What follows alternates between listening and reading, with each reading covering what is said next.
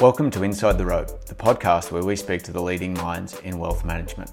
I'm your host, David Clark, and in this episode, I'm bringing you a expedited conversation with Adrian Redlich, the CEO of Merricks Capital, and we're talking about the Partners Fund or the private debt fund that we last spoke about in episode 33 back in March 2019. This is part of a series that we're bringing out around the COVID-19 period in an expedited fashion to provide people with more information. Please remember that this isn't designed to be specific advice, and I encourage you to listen to the disclaimer at the end of the podcast. Please keep the feedback coming through with questions and suggestions. You can get me at david.clark@codacapital.com. Enjoy the podcast. Adrian, welcome to Inside the Rope. Hey, good morning, David. Good to speak to you again. Yes, albeit in slightly unusual circumstances with everybody dealing with COVID-19, and really appreciate your time. I understand that these are unprecedented times and very, very busy in markets and lots going on. So straight off the bat, thank you for carving out this time to record it with us. How is the business faring? How are you and your family? Everyone coping okay? Yeah, everyone's well. I myself was seeing clients in North America a few weeks ago, so on return, found myself in isolation. Interesting experience being away from the world and my family for quite a few weeks. Particularly watching markets go up and down. Gives you a lot of time to ponder, but also there's been some pretty dark moments there, watching how the markets behaved and credit markets seizing up. And it certainly makes us feel a little bit better where we sort of moved our entire business to really focusing on senior lending against real property in terms of commercial real estate, agriculture, infrastructure. It feels like a much safer place to be at this point of the cycle. Adrian, it's probably worthwhile. We have recorded a podcast that our listeners, I'm sure, would have listened to these sort of episodes, but it may be worthwhile to touch on the Merricks Partners Fund that we spoke about previously and we're talking about today. Clarify that my view is there's a $418 million fund that writes loans of between $5 million. Those loans are typically 12 to 30 months. And they're typically first mortgages or senior lending. Do you want to maybe just add to that as a refresher for clients in terms of the fund, what it does, how it does it? Yeah, absolutely. So it's worth that recap. So we're approximately a $2 billion fund manager. Around 75% of our funds come from institutional clients, particularly North American pension, endowment, and financial institutions. The fund you're referring to, the Partners Fund, is our Australian unit trust version of that fund, which the investors, on large part, through wealth management groups that co-invests alongside our institutional partners and also alongside us as a business. So the owners of our business have $120 million invested in this strategy alongside the Partners Fund as well. So wealth platforms and their clients are basically investing on some of the world's biggest institutions and our own money. The Partners Fund invests in real estate loans, first mortgage real estate loans. So we're always the senior debt in the structure. Sometimes some of the structures are complicated, but 95% of them are just traditional first mortgages. Others have slightly more complex structure, but we're always the senior debt, always well protected. And that's been a deliberate decision over the last 3-4 years to move to that part of the capital stack, as we felt property prices were getting more stretched, as we found ourselves less certain about the markets in general. They didn't make sense to us, and that's not to say we by any means obviously predicted what's going on today. It was just we found we couldn't markets in a lot of sectors because it didn't make sense to us where the world was going, and that led us to a place where we could find great risk-adjusted returns, and that was in the most boring senior part of the capital stack, providing first mortgages against real property. Currently, the Partners Fund has 34 loans in it. It's as you said, the fund's NAV is at the end of February 2020 was 418 million. At the end of this last month, March, we're just going through the performance numbers. I anticipate the fund will be up a couple of percent for the month. So one of our better months, maybe as much as 3%. Part of that is driven by just the performance of our loan book, generating between that 0.5% and 1% a month. But in addition to that, we've been introducing hedges into the portfolio to hedge a macro blow up, between 1% and 2% over the last month, and contribute in the prior month. And certainly if we see a complete economic meltdown, we'll continue to provide some protection in the portfolio. And Adrian, what sort of hedges were they that you put in place? You referred to a macro hedge. Were they interest rate swaps or a variety of tools? Yeah, they were effectively credit default swaps. So in essence, what they are is they reflect the credit on sub-debt in banks, in some of the REITs, and we've even used credit default swaps on the Government of Australia. And so why we've used those hedges is they tend to be highly correlated with any liquidity crisis, economic meltdown.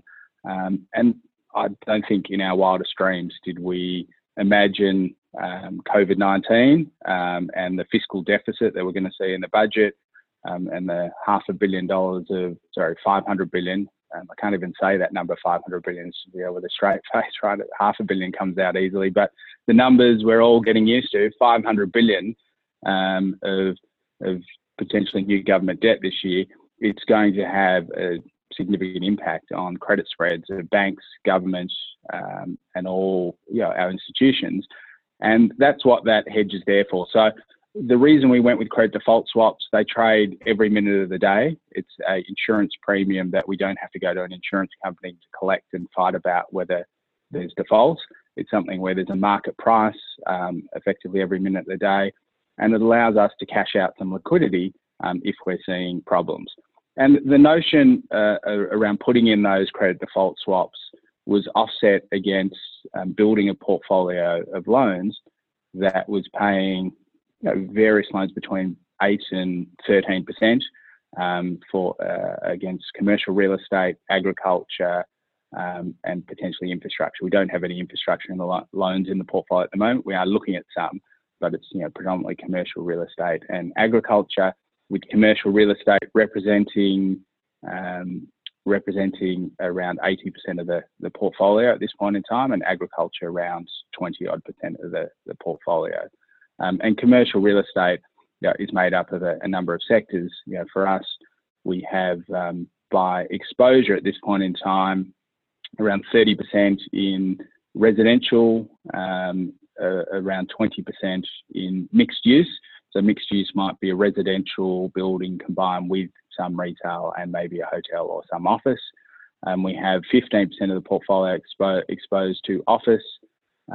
We have 3% of the portfolio is in hotels, which is probably the most challenged sector in our portfolio at the moment.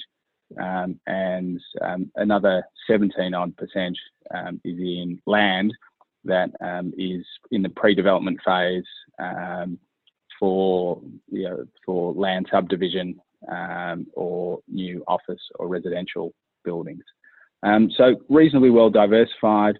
The portfolio is a little skewed to the moment. So we have approximately half the portfolio is New Zealand oriented, around a quarter is in New South Wales. We do have a little over 10% in New Zealand, and the rest is spread amongst WA and Queensland and Tasmania. So reasonably well diversified across 34 loans in the portfolio, and all senior debt. The portfolio over the last 3 years has generated fairly consistently around a 12% return. Spreads have tended to come in a little bit as the base interest rates or risk-free rates have come in a little bit. When we first started the strategy, we were looking at 10-year bonds in Australia at 3-4%. Now we're obviously approaching 0.5%. And traditionally, you can expect all fixed income instruments to track down to some corresponding level. At the moment, we obviously have seen things widen again because we're in a crisis, but the portfolio in general has still been tracking as we're writing these loans at double-digit type interest rates on average, and continuing to perform. At this point in time, we're entering into an unknown period. How is real estate going to perform? How are borrowers going to perform as they're asked to repay loans over the coming? Our longest duration loan is 3 years. Our shorter duration loans are sort of in that 6 to 12 month period. And so it's going to be no doubt a challenging time for borrowers. Obviously, our position is that we're secured on average just under 60% loan to value against all these properties. So we're in an extremely conservative position. And as we've discussed before, we're in a position that is it's similar to where banks have operated for many decades.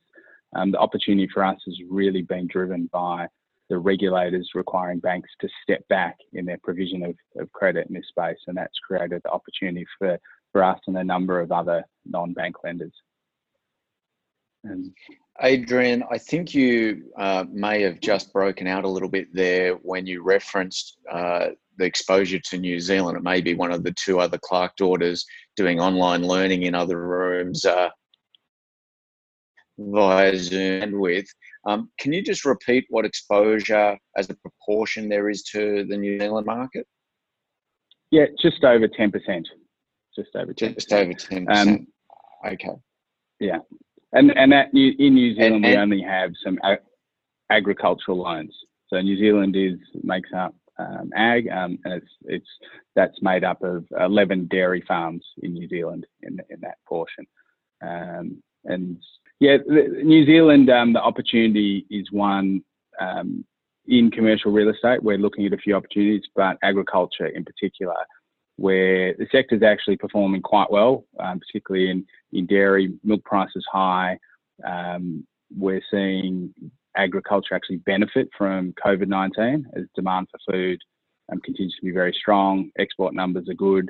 But the banking system in New Zealand, which is effectively the Australian banking system, it's the same for banks, are under extreme pressure from Reserve Bank of New Zealand to reduce their exposure to agriculture. And so as one of the few who have experience in agriculture, it's presenting a great opportunity for us over the last few years. And Adrian, I think you referenced there that 95% of the loans are senior or first mortgages. Is that accurate, and or what are the other 5% typically? Yeah, so all loans are first ranking security, meaning they're the most senior loans in the capital stack.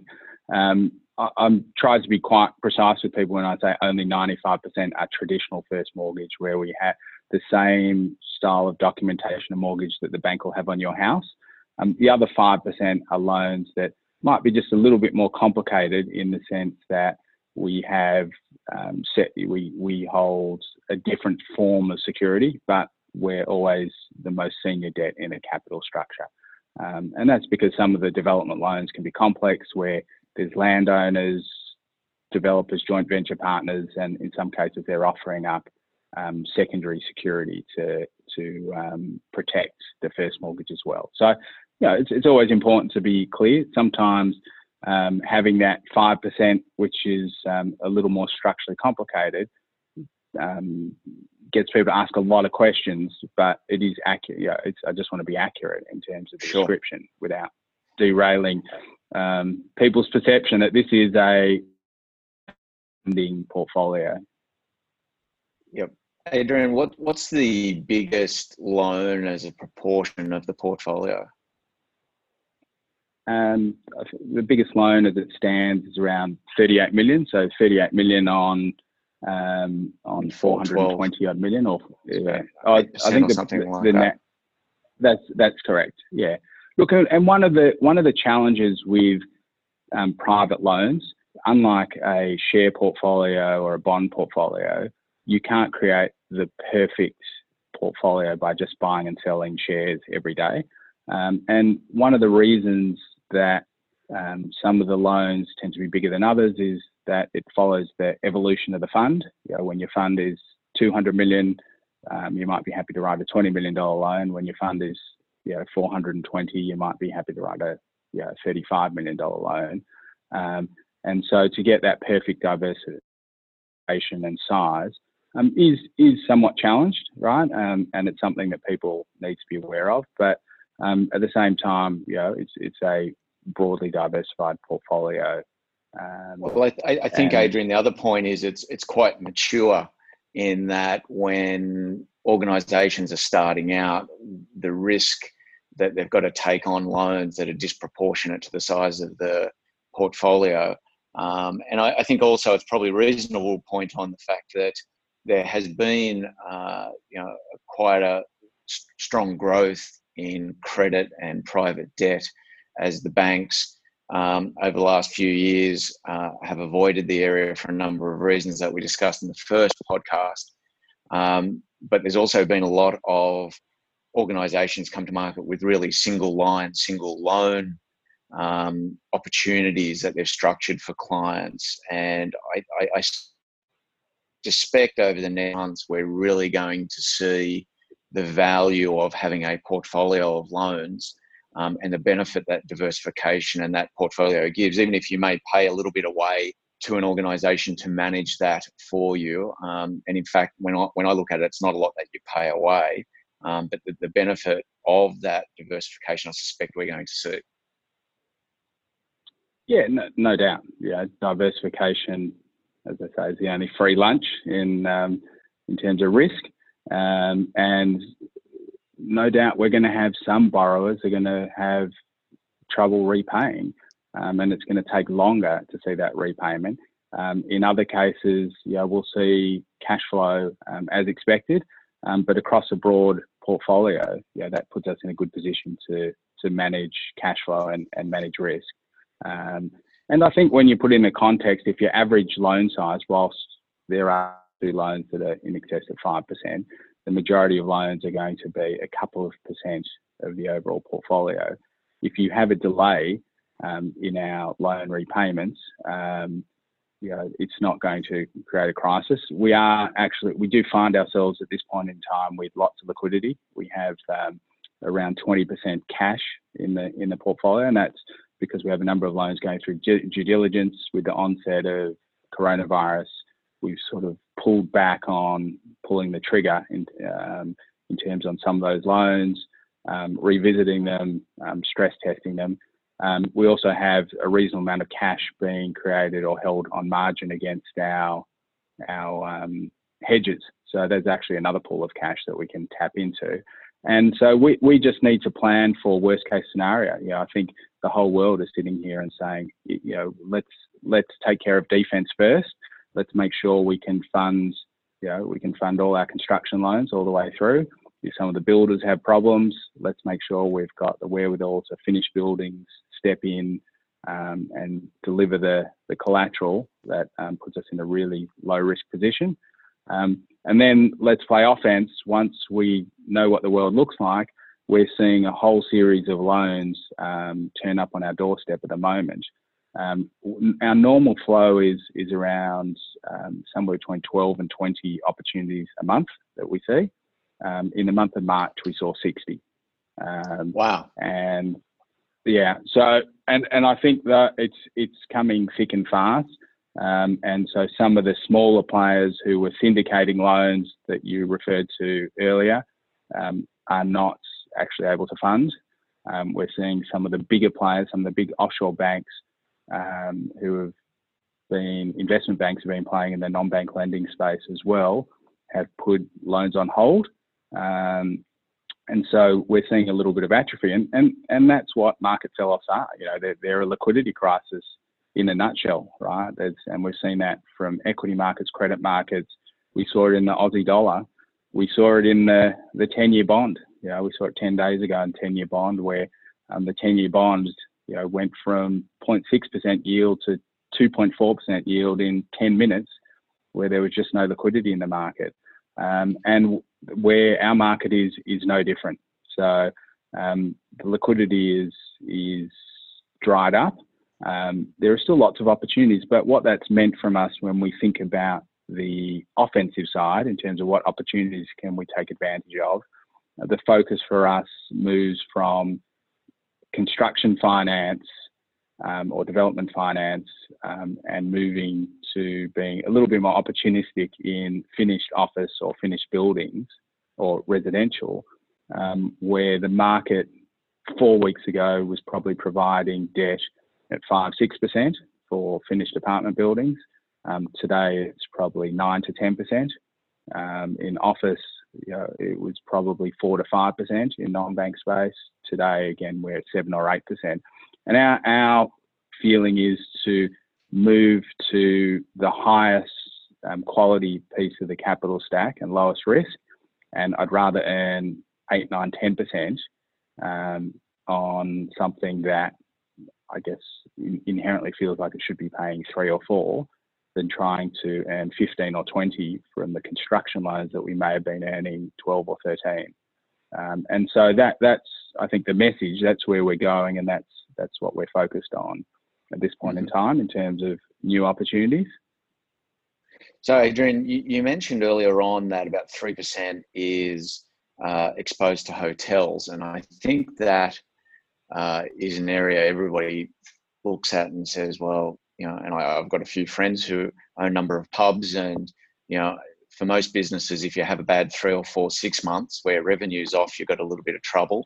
But to think of a business operating for 3 to 6 months, potentially with no revenue, it's quite catastrophic. Have they or any other loans within the portfolio ceased paying the interest or repayments or debt? So a couple of questions there. The first, the hotels. The hotels really represent 2 loans. One is against a Accor hotel in Clarence Street in Sydney.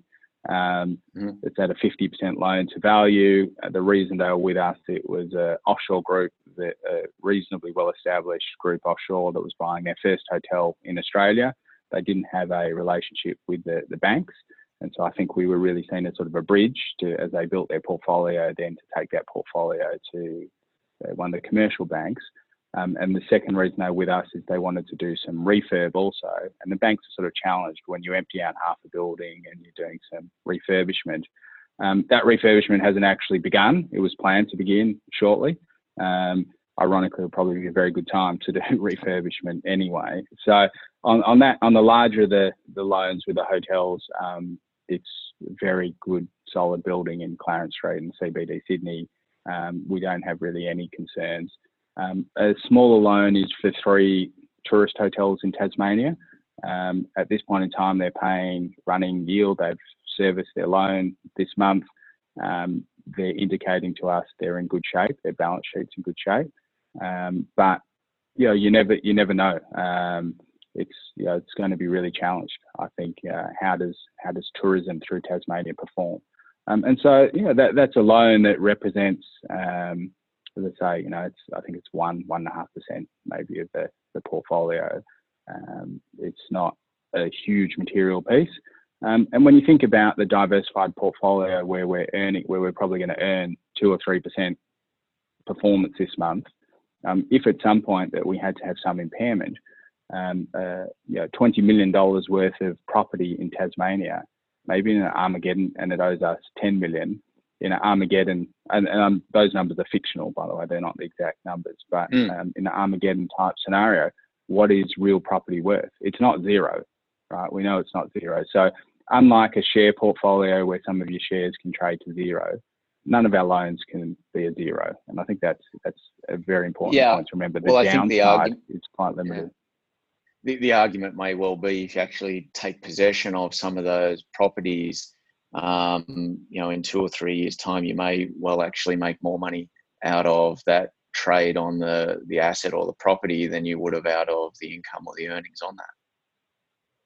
Yeah, look, the dirty secret of credit funds is always a slight delay of payments or a bit of defaults. You actually earn a higher rate.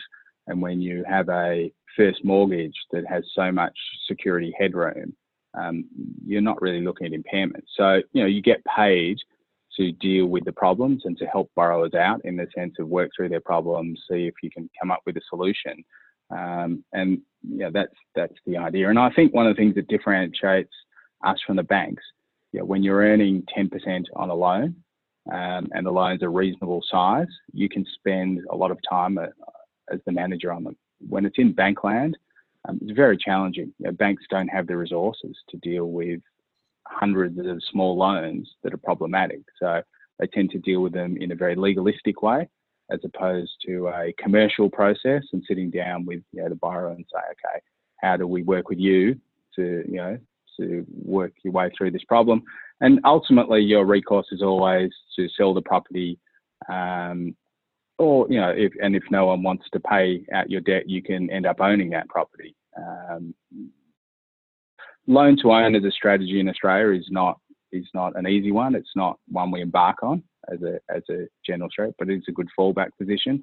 And I think right now is where we're seeing opportunities for residual stock in apartment buildings. In a completed apartment building, as an example, might be a 200 apartment building. 100 of those apartments was pre-sold, and the borrower needs to refinance 50 to get rid of all existing debt. And you go in and refinance 50 apartments, and you're doing that at a 50% loan to value and maybe achieving 9% interest.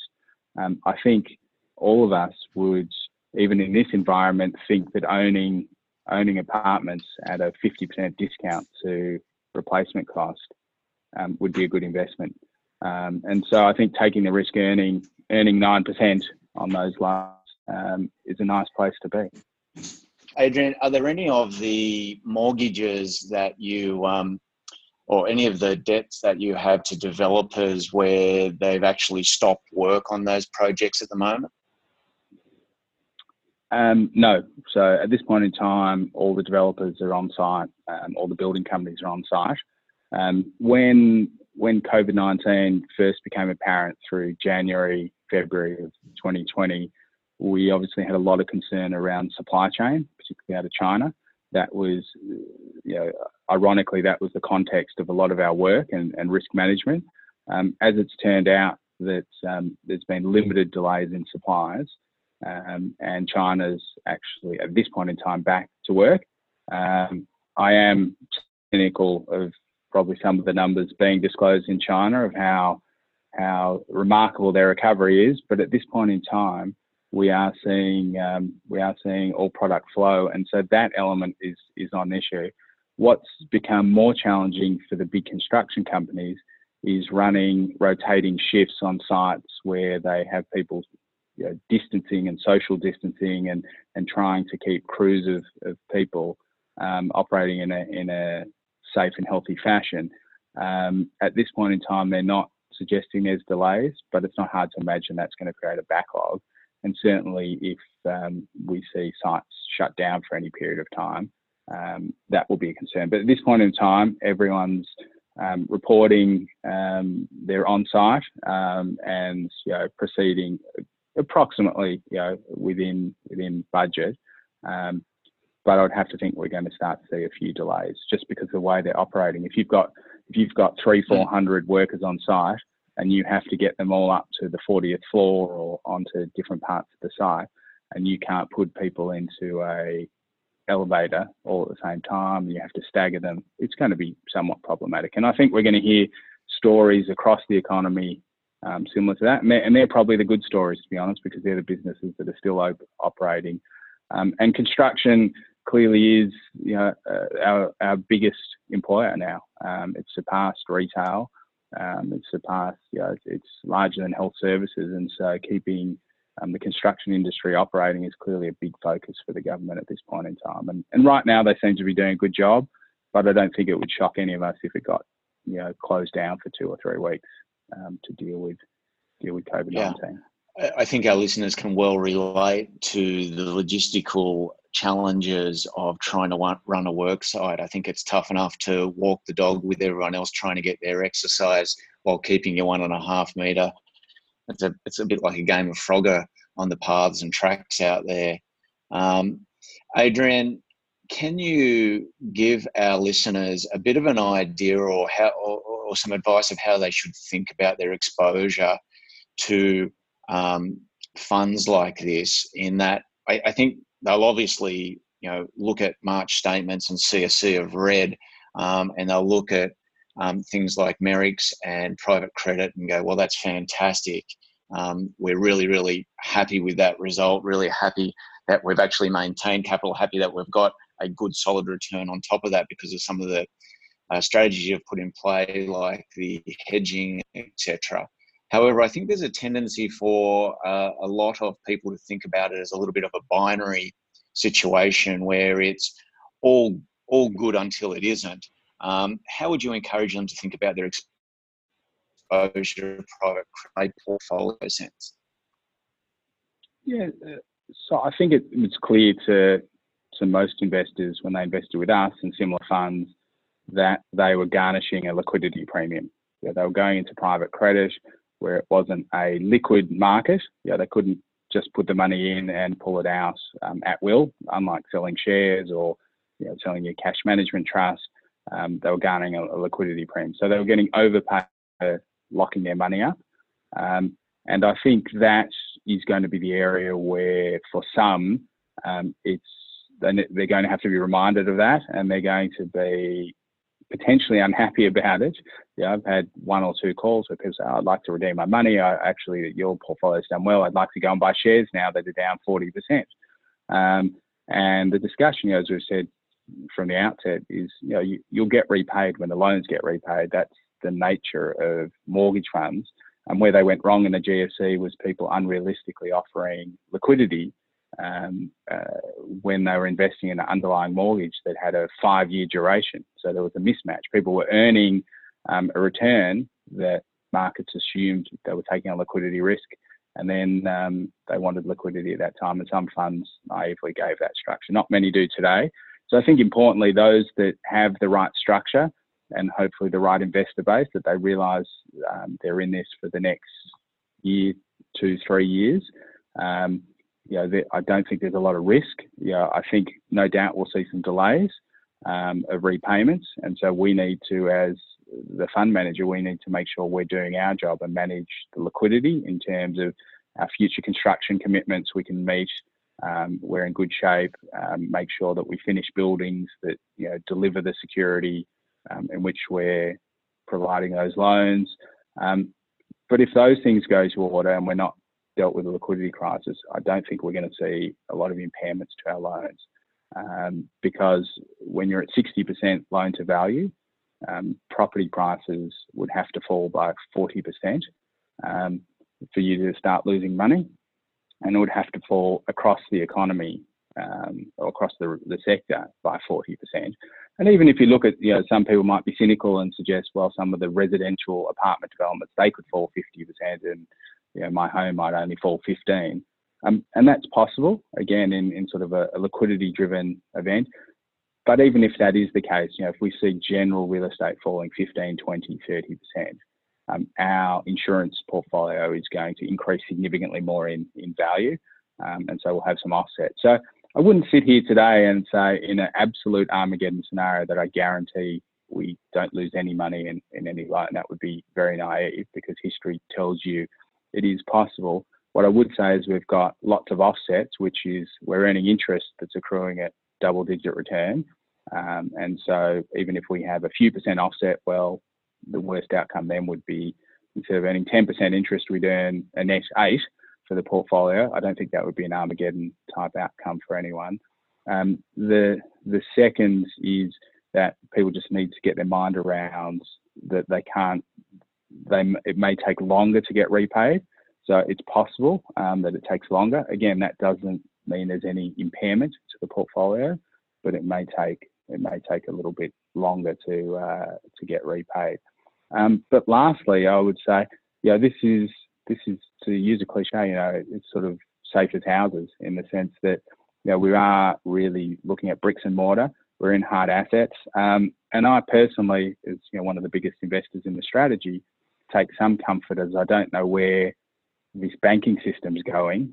That ultimately we own a financial instrument, which is a loan, but ultimately it's backed by a building or land or a farm somewhere, which is not a bad place to be. And so there's always stress and fear, and when anyone looks at any fund, they have the sense that it could be a black box. I don't know what's going on.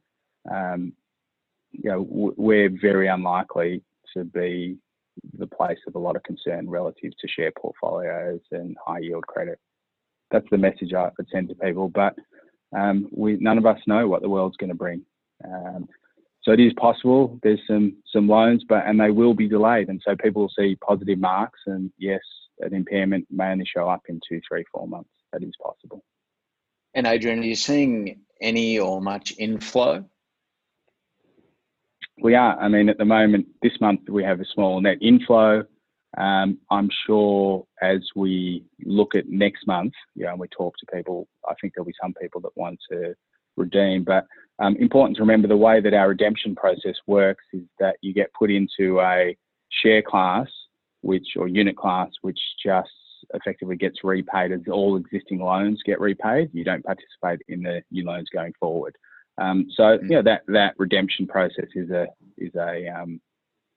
slow one, but we're not seeing a huge wave of redemptions. We're seeing lots of questions, similar to David, to what we're discussing today. What's the position? What's the certainty?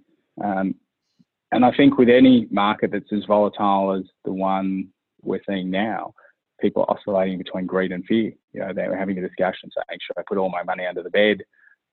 Or maybe, hang on, if you can lend against really boring apartments or housing today and earn 9 or 10%, maybe I should be opportunistic in doing that. So, and it's the same person can be oscillating between those emotions within a 5-minute conversation. And I think you as an advisor, I mean, I'm sure you're seeing that across the board, and we're no different with that experience. My best guess is that we'll see limited inflows. Yeah, I think we'll see limited inflows or outflows in general. We're not out there committing to checks that we can't write based on our funds under management today. We're in a position that we found ourselves with a bit of headroom in both our institutional funds and this fund to take advantage of a few highly dislocated opportunities. But in general, like most sensible people right now, it's just worry about the portfolio, make sure it's secure, and then start to take advantage of specific opportunities. Terrific, Adrian. Thank you very much for your time. Thanks for joining us Inside the Rope. Thank you for listening to Inside the Rope with David Clark. Be sure to subscribe to this podcast on iTunes. You can connect with David by visiting codacapital.com.